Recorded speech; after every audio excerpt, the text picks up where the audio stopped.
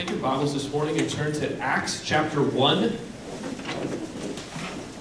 Book of Acts chapter 1. We've been working our way through our core values series here at Buffalo City Church. This is our 5th week. Next week we're going to shift away from this, but we're going to shift gears a little bit, and Mark is actually going to talk a little bit in summary about what we've talked about over the last 5 weeks, because this stuff is really, really important for us as a community. It's really, really important for us as a community of faith to continue to talk through some of these really important things, doctrinal distinctions that set us apart.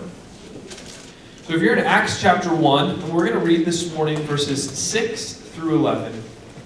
Just go ahead and follow along with me as I read these.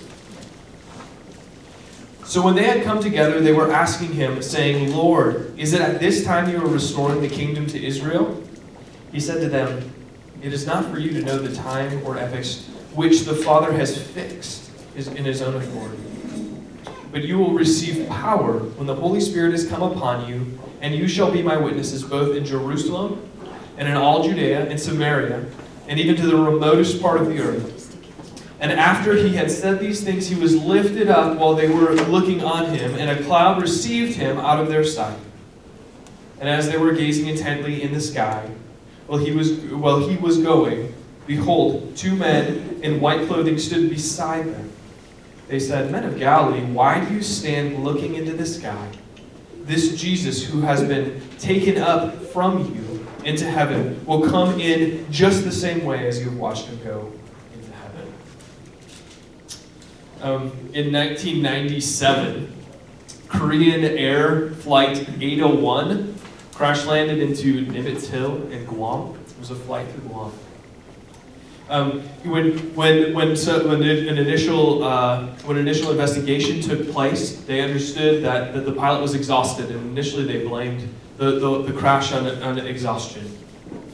But this was a bigger problem for Korean Air. Korean Air had multiple crashes at a much higher rate than other airlines at the time.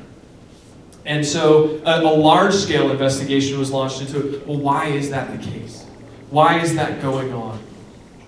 And a larger-scale investigation into this one particular incident showed that the co-pilot and the flight engineer both knew the danger that was at hand, and yet failed to communicate effectively to the pilot that there was danger and that there was going to be a crash. In 2000, as a result of this and these other crashes in 2000, Korean Air hired a former vice president of Delta Airlines. David Greenberg was this man's name. They hired him. And he immediately did something that would seem a little bit strange to us. He immediately said, "Hey, this is Korean Air, but something that we're going to do is we're going to make English the official language of Korean Air." I'm going to explain that, because that sounds weird. Why would he show up and say, "Well, we're going to make English the official language"? The reason he did that is in Korean, in the Korean language, there's what's referred to as a high power distance, okay? So up here you have someone with a significant amount of authority, say a pilot, and someone with a significant less amount of authority, say the co-pilot or flight engineer. And the way that people with less authority address people with higher authority is in hinting or making suggestions and not direct, despite the situation.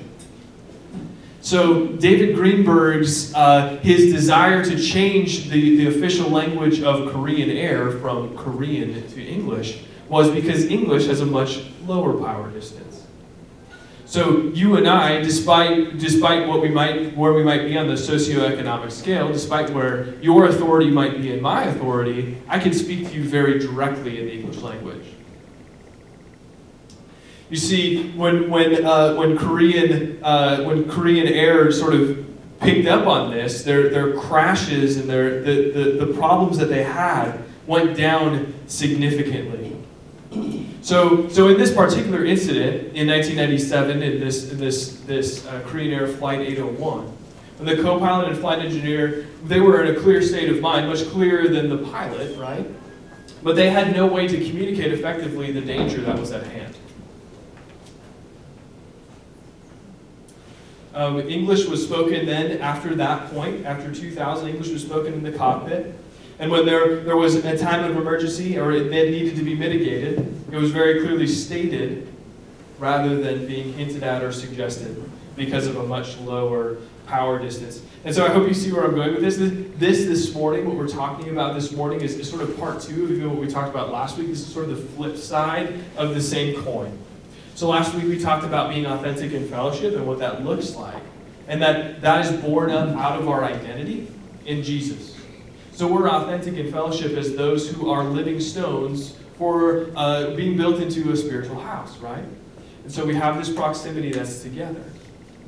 But we recognize now that even our identity in that, like there's a whole lot more in that. And when we talked about that 1 Peter passage last week, 1 Peter chapter 2, verses 4 through 10, at the end was sort of the result. The result was given to us in order that we might proclaim the excellencies of him who has called us out of darkness into marvelous light.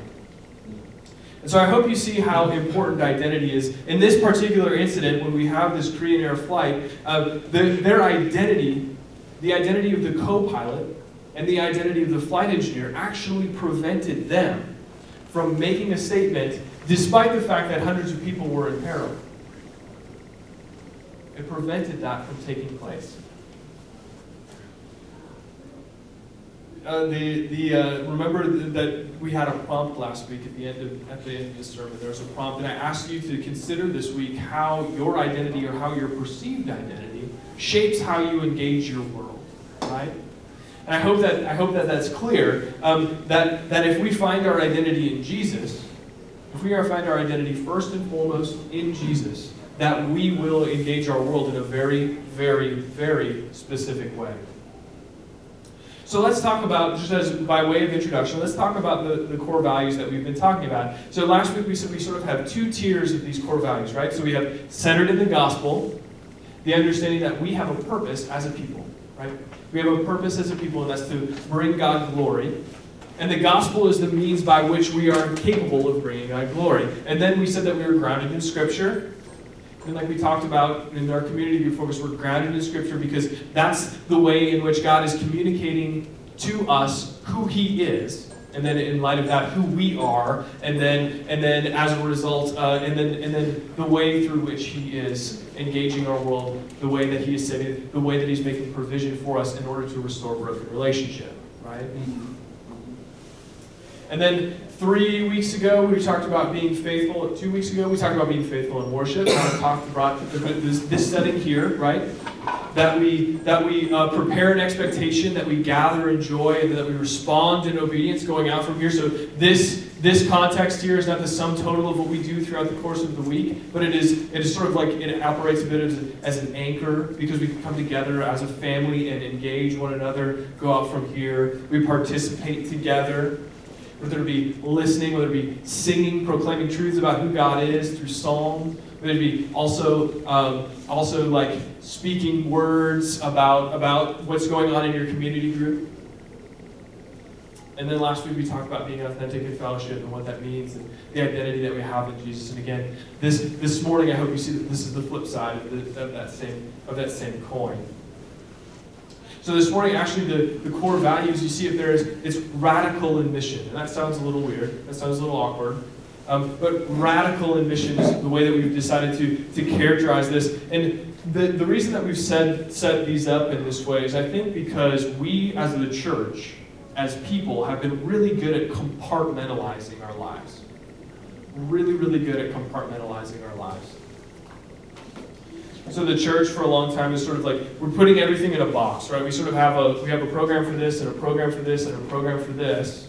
We do discipleship over here, we do evangelism over here, we do decorating over here, and whatever. And everybody sort of has their role, they have their niche, and they do their thing, and then they leave after Sunday and never engage again on Sunday morning. Whether it be with their own community, or whether it be with the community at large. But something that's really been on our hearts, even throughout this entire church planning process, is that we don't want to be those who compartmentalize. We want to avoid that tendency at all costs. We want to avoid that tendency at all costs. So mission is probably, just as a reflection on this, is probably the biggest place where we compartmentalize in the church. I think we turned that into a program, we turned it into outreach, we turned it into a trip, we turned it into a weekend. And we don't pursue it in our daily lives. It's not something that's part of what we do regularly in our daily lives. And it sort of feels weird and awkward that we even bring it up. Just engaging our world with the gospel is a hard thing. And what I want to propose to you this morning is that it's not simply about just going out and sharing Jesus. This is about intentionally living life daily with gospel fluency, like we talked about, infused into who we are and what we do. That's right. And so even as we read this passage in Acts, and we're going to look at this passage. Even as we look at this passage in Acts, we sort of get this really weird and awkward portrait of the disciples, right? They're just asking the wrong questions. This is kind of the whole breadth of what the disciples are doing, right? Throughout even all of the Gospels, when we read Matthew, Mark, and Luke, and John, the disciples are always kind of asking the wrong questions or putting the emphasis in the wrong place, and Jesus is just course correcting and saying, no, that's not what we're doing here. This is the point. This is the purpose. So even when we get to this text, it's really funny because they ask a question and Jesus is guys, come on, did you just see what happened? Did you see that I died and I was buried and I rose from the dead and then I hung out with you for 40 days and then what? And now you're asking me this question? Are you kidding? But we'll dive into that in a minute. But the disciples were really weird and awkward in this passage, and that's really what kind of gives us the thrust for this text and the understanding that we have. But a big part of Jesus' response shows us that we are human, right? That his response to the disciples and their question is one that demonstrates to us that they're really good at compartmentalizing, and so are we. So let me read our core value this morning. Let me read what we've written that sort of defines what it means for us to be radical in mission. Jesus' life and ministry set the standard as one that is pointed to let me start that again. Jesus' life and ministry set the standard as one that pointed to and accomplished redemption, restoration, and reclamation.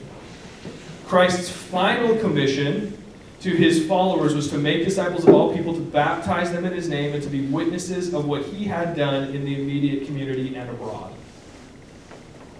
As those who seek to uphold Christ's commands, the local church, in the power of the Spirit, ought to faithfully engage the community with and bear witness to the good news of the gospel, desiring to see the reconciliation of Christ transform the world in which we live. The call to know God through Christ is universal. It's for all people. And it is the responsibility of every believer to proclaim the unaltered, uncompromised gospel. Okay. So we see that this is part of who we are. Being radical in mission is part of who we are. And so this is our big idea this morning. This is what I want to state. This is what you take away, right? The identity that we have in Jesus includes mission. Very simple statement. The identity that we have in Jesus includes mission. Okay, and what we're going to do then this morning is look at this text in Acts. And the sort of what I want to guide us is sort of the two questions that we see, right? We see two questions, one in verse 6. Lord, is it at this time you are restoring the kingdom to Israel? And then the second question we see the two men in white ask in verse 11. They also said, Men of Galilee, why do you stand looking into the sky? Those two questions are going to direct what we're going to talk about this morning. So, first question is that at this time you're restoring the kingdom to Israel. So, the question for us when we look at that is what are the disciples even asking Jesus? What are they even asking? They're asking something very political in nature. So Israel had been occupied they were exiled, and then they had been occupied after that, even as they were allowed to go back into Jerusalem to rebuild the wall of the temple. This had been going on for about 600 years. It's a long time. And what they're saying is like, hey, is it now time that we get to be free? Is it now time that we get to do what we want because you came and you did these things that you said that you were going to do? So now is it time that we get to cast off the chains of this like political oppression, and we get to do whatever we want and move the direction that we want. And here, Jesus is like, his response is basically like, he's just like, this is where, just kind of like look on his face like, no. And you're not even asking the right question. Like that's sort of like the response that I sort of feel like he gives. Like, no, you're not asking the right thing. Like what are you asking? It's like, so and basically his answer is just like when stuff is supposed to happen, you'll know. Like you'll know it. But I'm not gonna like it's not now, and it's not in 5 minutes, but you'll know. Like you'll know when it happens. It's not for you to know the times or epochs which the Father has fixed by his own authority. It's not for you to know that. But when it does happen, you'll know. And then he says, the question that you should be really asking, and the question that he answers, despite the fact that they don't ask it, is, what happens now? What happens now for us? What do we do now? Here's what happens. Jesus says very clearly, you're gonna get the Holy Spirit, you're gonna receive power, you're gonna get the Holy Spirit. He's gonna come upon you, and then you will be my witnesses both in Jerusalem, Judea and Samaria, and to the ends of the earth. So the answer is sort of threefold, right? Get power through the Spirit. And you become witnesses. You become witnesses. And then finally, that witness is to extend everywhere, universally. And so we use witness sort of, and I want to kind of hone in on that second part of that, right? Because I think that the witnesses, you will be my witnesses, is kind of the part where you sort of like stumble, we sort of trip up over that a little bit. But when we use witness in a really strange way as Christians, typically, we say like, oh, I witnessed that person, or something along those lines. But language is really important, and I hope that you see that here, particularly in this text.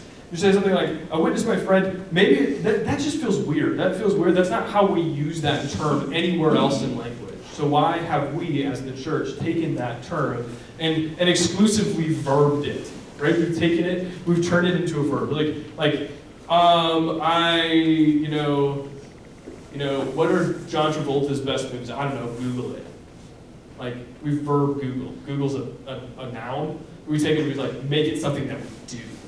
There's like, hey, when's so-and-so's birthday? I don't know, Facebook now. Well, I mean, like, Facebook is like a person, place, or thing. It's not an action. But we do that same thing with witness, right? We do that same thing with witness. We say, we go witness to. Well, that's not what, even the way that Jesus uses this word. And so when we look at the term witness, look at how he states this in the second half of verse 8. And you shall be my witnesses. You shall be my witnesses both in Jerusalem and in all Judea and Samaria, and even to the remotest part of the earth. He says, you will be. Be implies existence. Be gives us identity. When you say something like, I am a doctor. I am a doctor. That's identity, right? And he's saying be. This is a to be verb. It's saying this is who you are. You are my witnesses. He's like, he's saying to them, he's like, guys, look at this. He said, you saw all that I did. I was healing the sick. I was allowing the blind to see. I was doing all sorts of miracles in your midst. You heard all that I said, all that I taught. You were with me this whole time. You watched me die. You watched me be raised from the dead. You watched me, they're like, I'm standing before you now. Be my witnesses. Be my witnesses. So what does a witness do? This is very simple. This is like baseline stuff. These are like baseline definitions that we have, but somehow we just got them all screwed up in our language and our verbiage and the way that we talk. A witness is someone, this is just a definition that I pulled. A witness is someone who claims to have, or is thought by someone with authority to compel testimony, to have knowledge relevant to an event or other matter of interest. So we have the ability to speak the testimony of what God has done, right? We have the ability to speak the testimony of what God has done because of what He's given us in His Word, because of what He's done for us in our own lives and transforming our lives. The power of the Spirit have now come upon us if we are in Christ. We speak testimony of that. We bear witness to what He has done. We are witnesses of that. In the same way that the disciples were.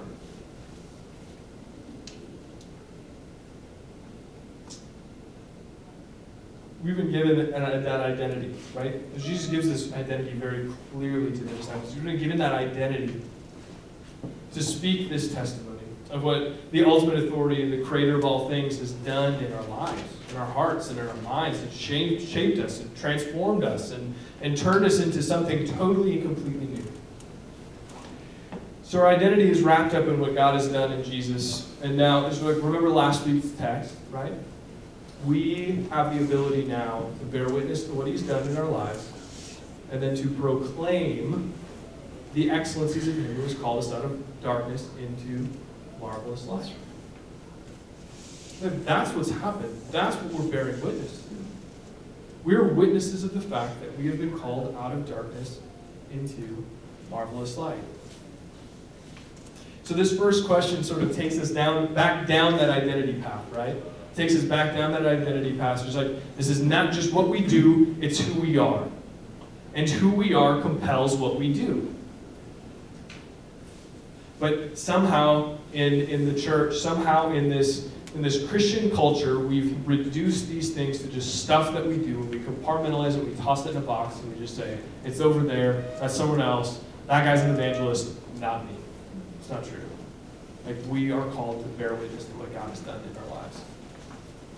Okay. So that's sort of the answer to that first question.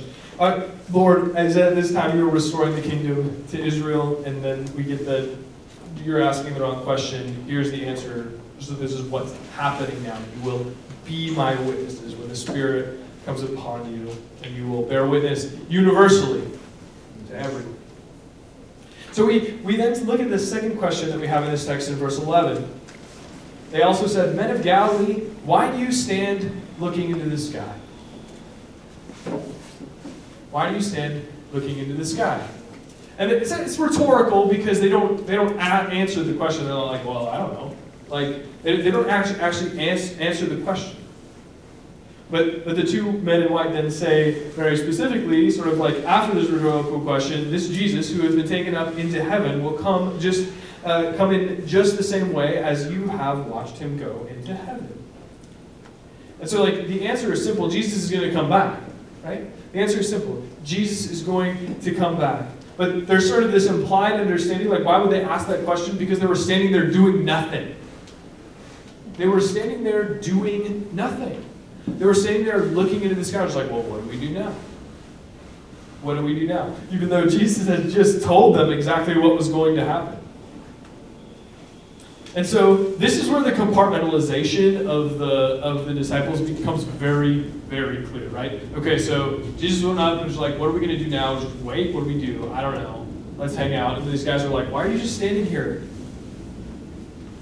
They're like, well, now I'm looking up into the sky. But later, I guess, we're going to go do some discipleship. And then maybe later we'll take our kids to Disney World. I don't know. We're just compartmentalizing everything. Just like now, later, like check, right off the list. But again, I can't state this enough. In 1 Peter, it's like this is an identity that you have, a chosen race, royal priesthood, people for his own possession, so that you might proclaim the excellencies of him who has called you out of darkness into marvelous light. And that's your identity. And it's time, what they're saying, this rhetorical question, why are you looking up at the sky? It's time now to act out the identity that you've been given in Jesus. And not only has God granted them a new identity, and then us subsequently, but that acting out happens as the result of the indwelling Spirit that is promised to the disciples. Obviously, this hasn't quite happened because if you know the sort of this narrative in Acts, like when we move into chapter 2, we're going to have the day of Pentecost where the Spirit descends on the apostles. The same Spirit that raised Christ from the dead then is a fixed and a seal. There's a guarantee of the identity that we have in Jesus. So if you're in Christ, you can be certain that your identity is fixed, that your identity is certain, that it's unchanging, unwavering, nothing can disrupt it. Because of the gift of the Holy Spirit that gives you power. And you then shall be my witnesses. In Jerusalem, in Judea and Samaria, and even in the remotest parts of the earth. And this power is the seal and the guarantee, but also what gives us the ability to carry out the identity. Like who we are, and then from it, what we do is all empowered by the Spirit of Christ. The same Spirit that raised Jesus from the dead indwells, if you're in Christ, it gives us the ability to carry out the identity, and gives us the ability to know that our identity is certain, it's sure, it's never changing. So just a couple of things this morning in conclusion, a little by way of the practical. So even as we move through this, like this is sort of the understanding of why we want to be on mission together, like why we want to do this. And a lot of these things are going to be fleshed out this week in your community group. Whenever your community group meets or whatever, there's some questions back there for you to grab in your community group leader. Will have those and email those to you as well. So a lot of those practical, like day-to-day things are going to be fleshed out there. So I'm not going to dive directly into a lot of those. But I just want to ask, sort of as we're coming to the end of each of these core values in this series, we just sort of ask a couple of questions about what this looks like in our lives. So the question, why do we describe ourselves as radical in mission? I hope that you see this through what we've seen in the book of Acts here. Because we want to carry out the identity. Because we want to do what, and act in accordance to who we are. Because we're called to that. Like we're called to act in obedience. It's not just because here's a command. It's not just because here's a thing to do. But it's because I have made you into something and now you do in accordance to it. You have been free from sin. And now you have the ability to act the way that God intended for you to act. And not only do we want to carry out this identity, we want to carry it out thoroughly. And that's why you use the word radical, right? We want to carry it out to its logical conclusion. We want to take it from start to finish. We want to be a people who are marked by a dramatic understanding of who we are, and then a dramatic ability to act in accordance to it. We understand that how we engage our world is dramatically shaped by our identity, which is sort of that prompt from last week, right? How does your identity change how you or shape how you engage your world? So that's the first question. Why do we describe ourselves as radical in mission? Because we want to carry out the identity that we have in Jesus. We want to carry it out thoroughly. And then second question this morning, how do we not get stuck looking into the sky? Because we're good. Again, this is a compartmentalization issue, right? We're good at getting stuck looking into the sky. Like, the church has been good. I mean, like, practically it's been good at this sort of thing, getting together on a Sunday. It's been good.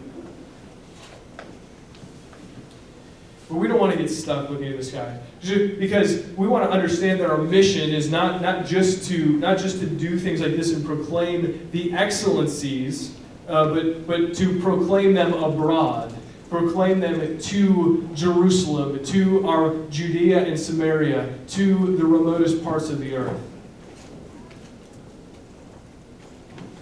And if we sort of flip back a few books to Matthew chapter 28, 18 through 20, where Jesus says, all authority in heaven and earth has been given to me. Go, therefore, and make disciples of all nations, baptizing in the name of the Father and the Son and the Holy Spirit. We also then want to be those who are making disciples, because we ourselves are disciples. Do you see? Identity then prompts the action. If we're followers of Jesus, we want to see others become followers of Jesus as well. And we want to live out that identity of witness, right? We are witnesses. We don't witness, we are witnesses. And this, I want to show you this too. Like, this is not just a sermon that's just like, go share Jesus. Like we said that like right at the beginning. This is not just go share Jesus. This is infuse your life with gospel understanding. Infuse your life with gospel understanding. It's encouraging your brothers and sisters in community group. It's like you're proclaiming the excellencies of Him who's called you out of darkness into marvelous light by encouraging your brothers and sisters in community group when things aren't going well. Or even when they are. When you see someone who does something and you're just like, man, I celebrate you, brother. I celebrate the way that God is working in your life. That's proclaiming the excellencies of Him who has called you out of darkness into His marvelous light. Or it's showing love by listening to a coworker who's going through a tough time. You're proclaiming the excellencies of Him who has called you out of darkness into His marvelous light. It's relating to how the gospel impacts your unbelieving family member that's struggling with cancer. You're proclaiming the excellencies of Him who has called you out of darkness into marvelous light. And all of these things are done with the intent of preaching, of speaking, of sharing the good news of the gospel of Jesus. Right? That understanding that we had a relationship with Jesus that was broken by sin and that needed dramatically to be restored. And the only way that that's restored is through the shed blood of Jesus. And now we serve a God, or Jesus Christ, who ascended into heaven, even as we read in our passage this morning, who rules and reigns at the Father's right hand, and has given us the power to be His witnesses. This is what the intent is. Like, we're proclaiming these things. It's not just go share Jesus. It's engage your world with the gospel. And don't hear me say this because we need to share the gospel verbally as well. We need to be those who recognize and understand the impact of the gospel in our daily lives in the way that we can speak truth into someone's life that's going, whether it be a believer or unbeliever. The gospel is for everyone. St. Francis of Assisi, I saw this quote this week. St. Francis of Assisi said, "Preach the gospel at all times, and if necessary, use words." I want to say to you that that's not right. That's incorrect. Paul writes to Titus that our conduct adorns the gospel, but it is not the gospel. We need to speak. We need to say the gospel. It is, if we confess with our mouth that Jesus is Lord, believe in our heart that God raised Him from the dead, we will be saved. There's no way that we as a people cannot verbally speak the gospel and expect people to be saved, to make that confession with your mouth. So I just want to consider just a couple more things with you, and so but I want to do it in this way. If you'll just we're just going to pray through a couple things together this morning, just in conclusion. So you just bow your head and take a minute.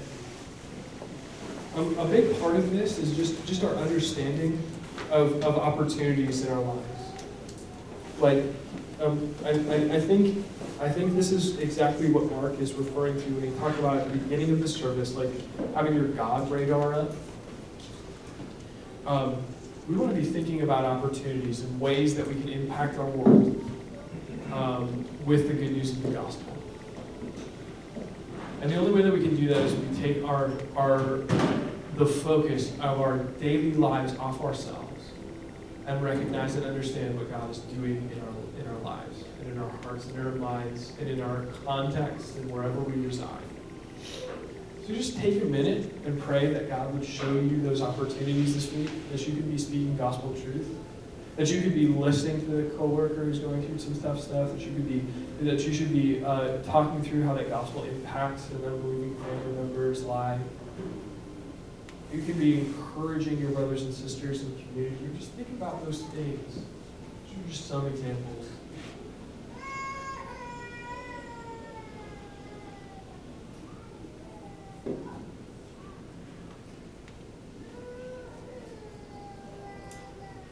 And again, we're going to talk about some of these things more and more in community group, but we want to also emphasize the fact that just think about this, like that the front door to any like relationship with Jesus is relationship in general.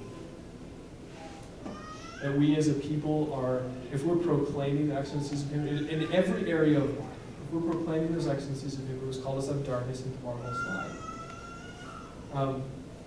Maybe the easiest way to demonstrate that in those opportunities is through the Sunday morning context, or maybe it is in a community group setting, or just a meal together, or coffee, or lunch. Someone who doesn't know Jesus, or someone who does and just needs to be built up in the good news of the gospel.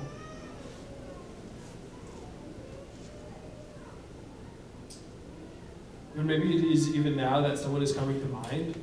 As you're thinking about someone in your world, there's like an opportunity that you had, and hope that you just pray to God that those opportunities will continue to be cultivated.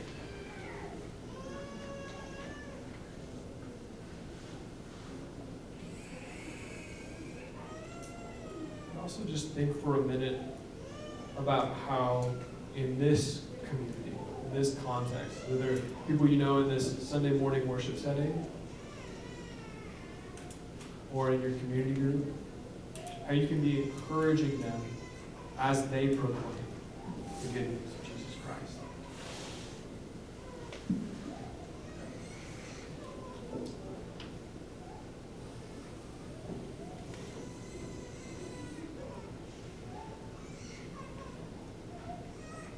And then the second part of this is that your understanding of the gospel would grow. We're going to pray that together, that our understanding of what God has done for us in Jesus would grow. Because that's where we're finding our identity.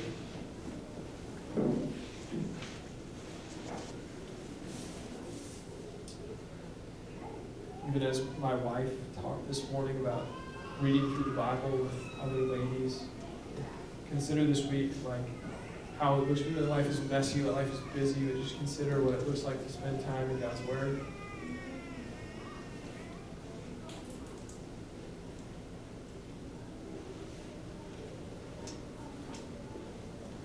Think about opportunities to encourage your brothers and sisters as well, to spend time in God's Word, to grow in their understanding of the gospel.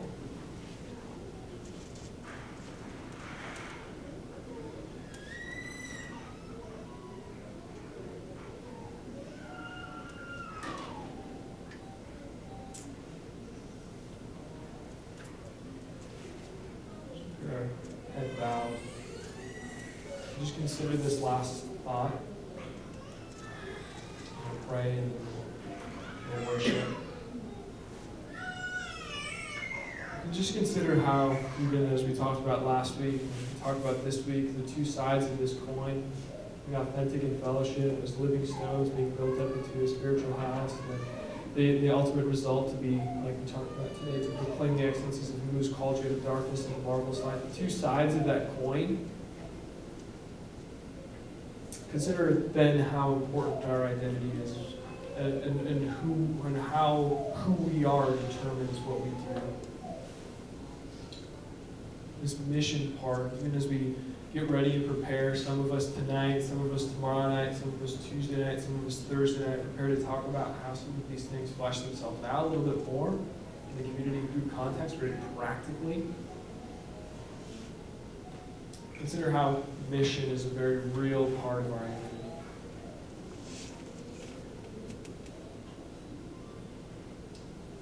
Pray that God would continue to cultivate that idea in us. That it's not just about doing things, or having something over here that we do, or something that we say, but that it really is rooted in who we are because of what God has done for us in Jesus.